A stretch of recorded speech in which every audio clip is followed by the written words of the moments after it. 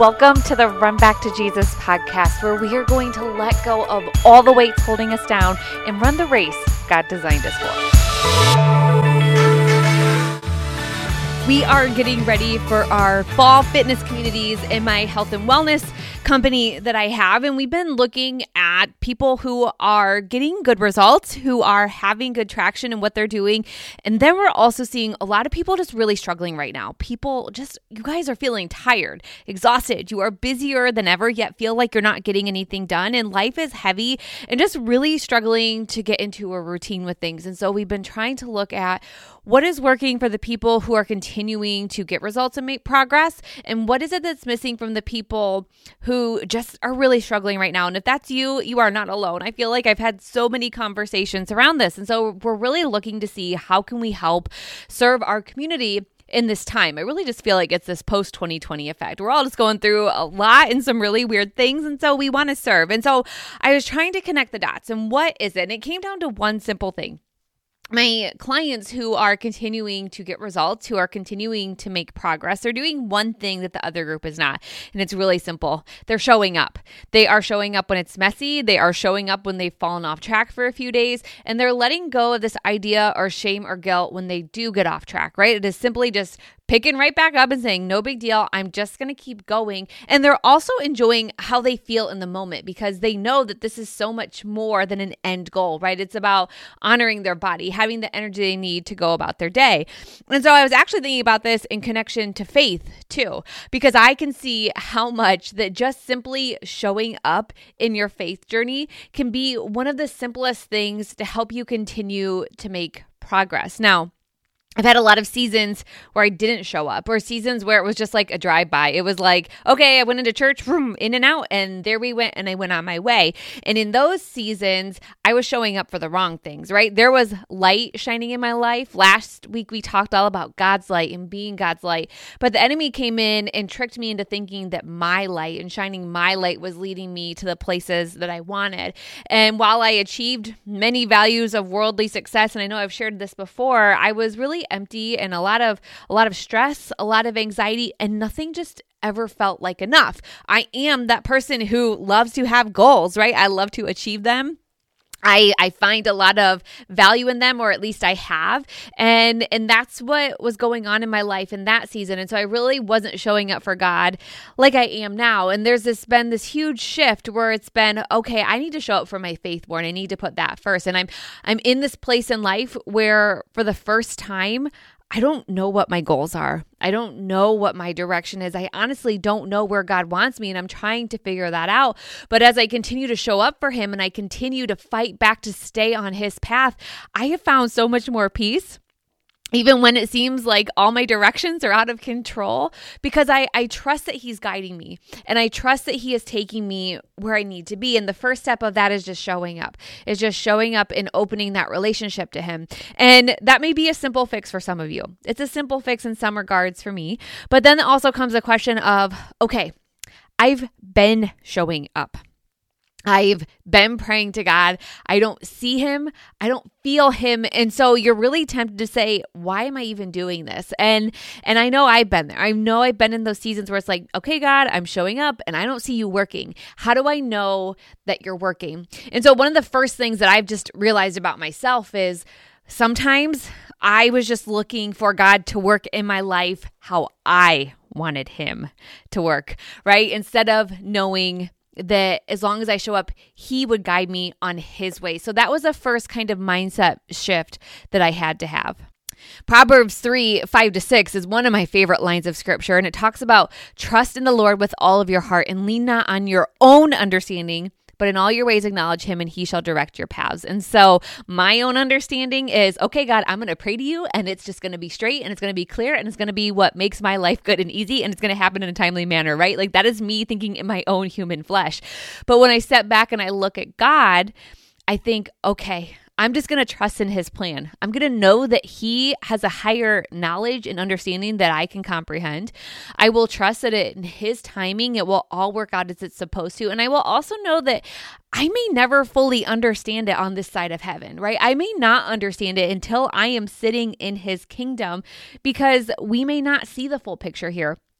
but it's trusting and knowing that his plan never fails, that God never fails. And you might be thinking, okay, cool.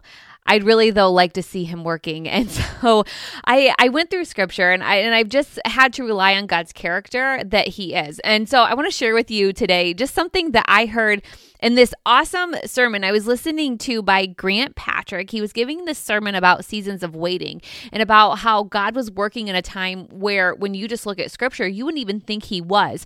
So when you sit down and you flip through your Bible, when you flip from the Old Testament to the New Testament, it's like a page change, right? It happens really quickly. But there's actually about a 400-year gap between the end of the book of Malachi and then when you get to the genealogy of Jesus in the New Testament. So there is 400 years where there's no prophets, where there's no people speaking. And where if you were probably living in that time and God had been present for a while, you're probably wondering, okay, where is he? And so in that 400 years where we don't have a lot written about God, if you go and you look at history, you can see how God is working. And so Grant shared all of this. So this is just me learning from him, and I want to share that. And this is all to his credit because I learned through him.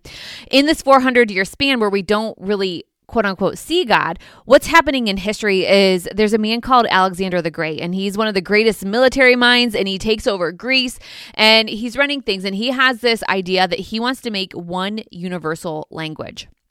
And so what he creates is a form of Greek. And this form of Greek is actually what the whole New Testament is written in. And so while we didn't see God working as far as writings and those types of things, God was creating a leader who would put into motion a common language so that when Jesus came into the world, the people who wrote it down would have a common language that a lot of people would be able to understand.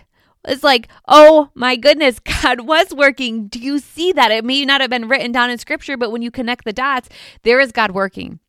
And then Rome takes over and they start implementing things that allow for safe travel and road systems. And these are the roads that the disciples like Paul would use to then spread the message of Jesus later on in the New Testament. And so God is working, and God is working in his own way. And then we get to Zechariah and Elizabeth.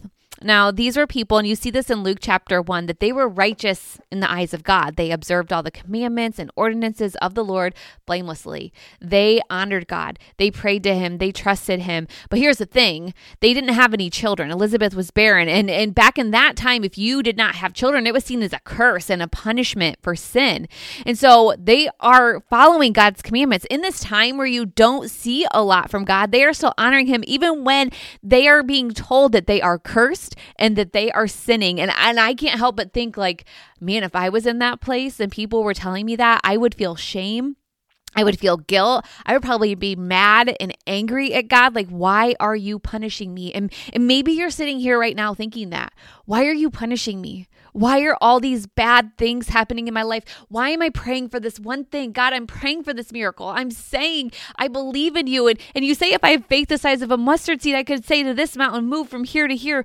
Why aren't you answering me? And sometimes that answer is not simple. And sometimes we don't even know that answer. But when you look at the people in scripture who God worked through, and this is an example right here of Zechariah and Elizabeth, while they are old, and while they are at a place where they don't think they can have children, an angel of the Lord appears to them and says that you will have a child. And eventually they do at an old age, and that child becomes John the Baptist. And so this kind of parallels from the Old Testament when you look at women who waited a long time. There's Sarah, Rebecca, Rachel, Hannah.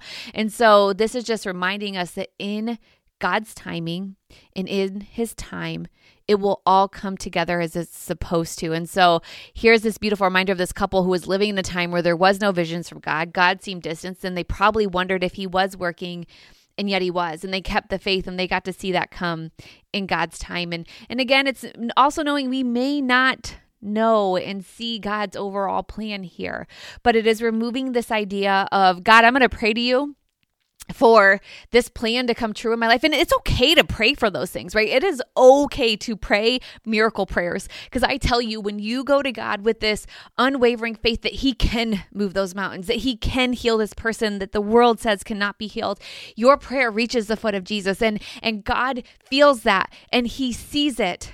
And you're not going on fallen ears. He loves that type of faith, but it is also then saying at the end of the day, I trust in your plan.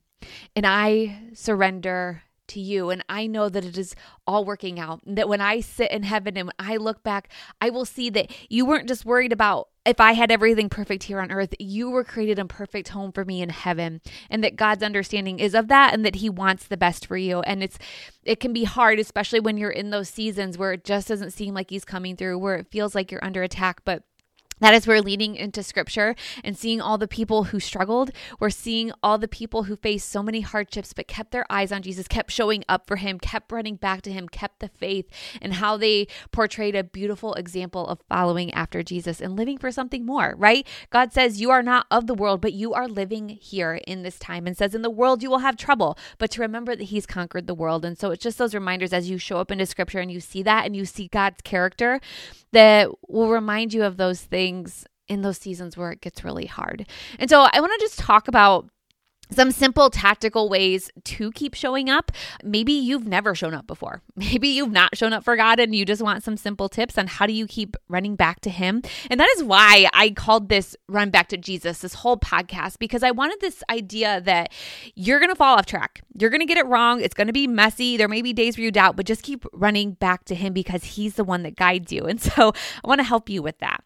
So if you've fallen off track, maybe you've not been there, maybe you're showing up and you just need that encouragement to keep showing up. I just want to give you a couple things to help you. So first of all, just take a deep breath and remember that God's not seeking perfection.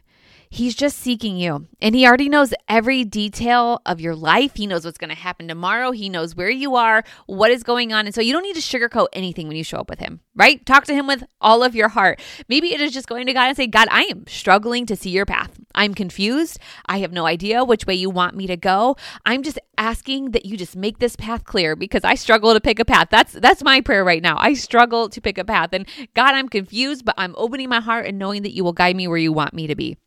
And knowing that you don't have to be perfect with it. 2 Corinthians 12, 9-12. Paul's wrestling right here with something. And God says, my grace is sufficient for you, for my power is made perfect in weakness.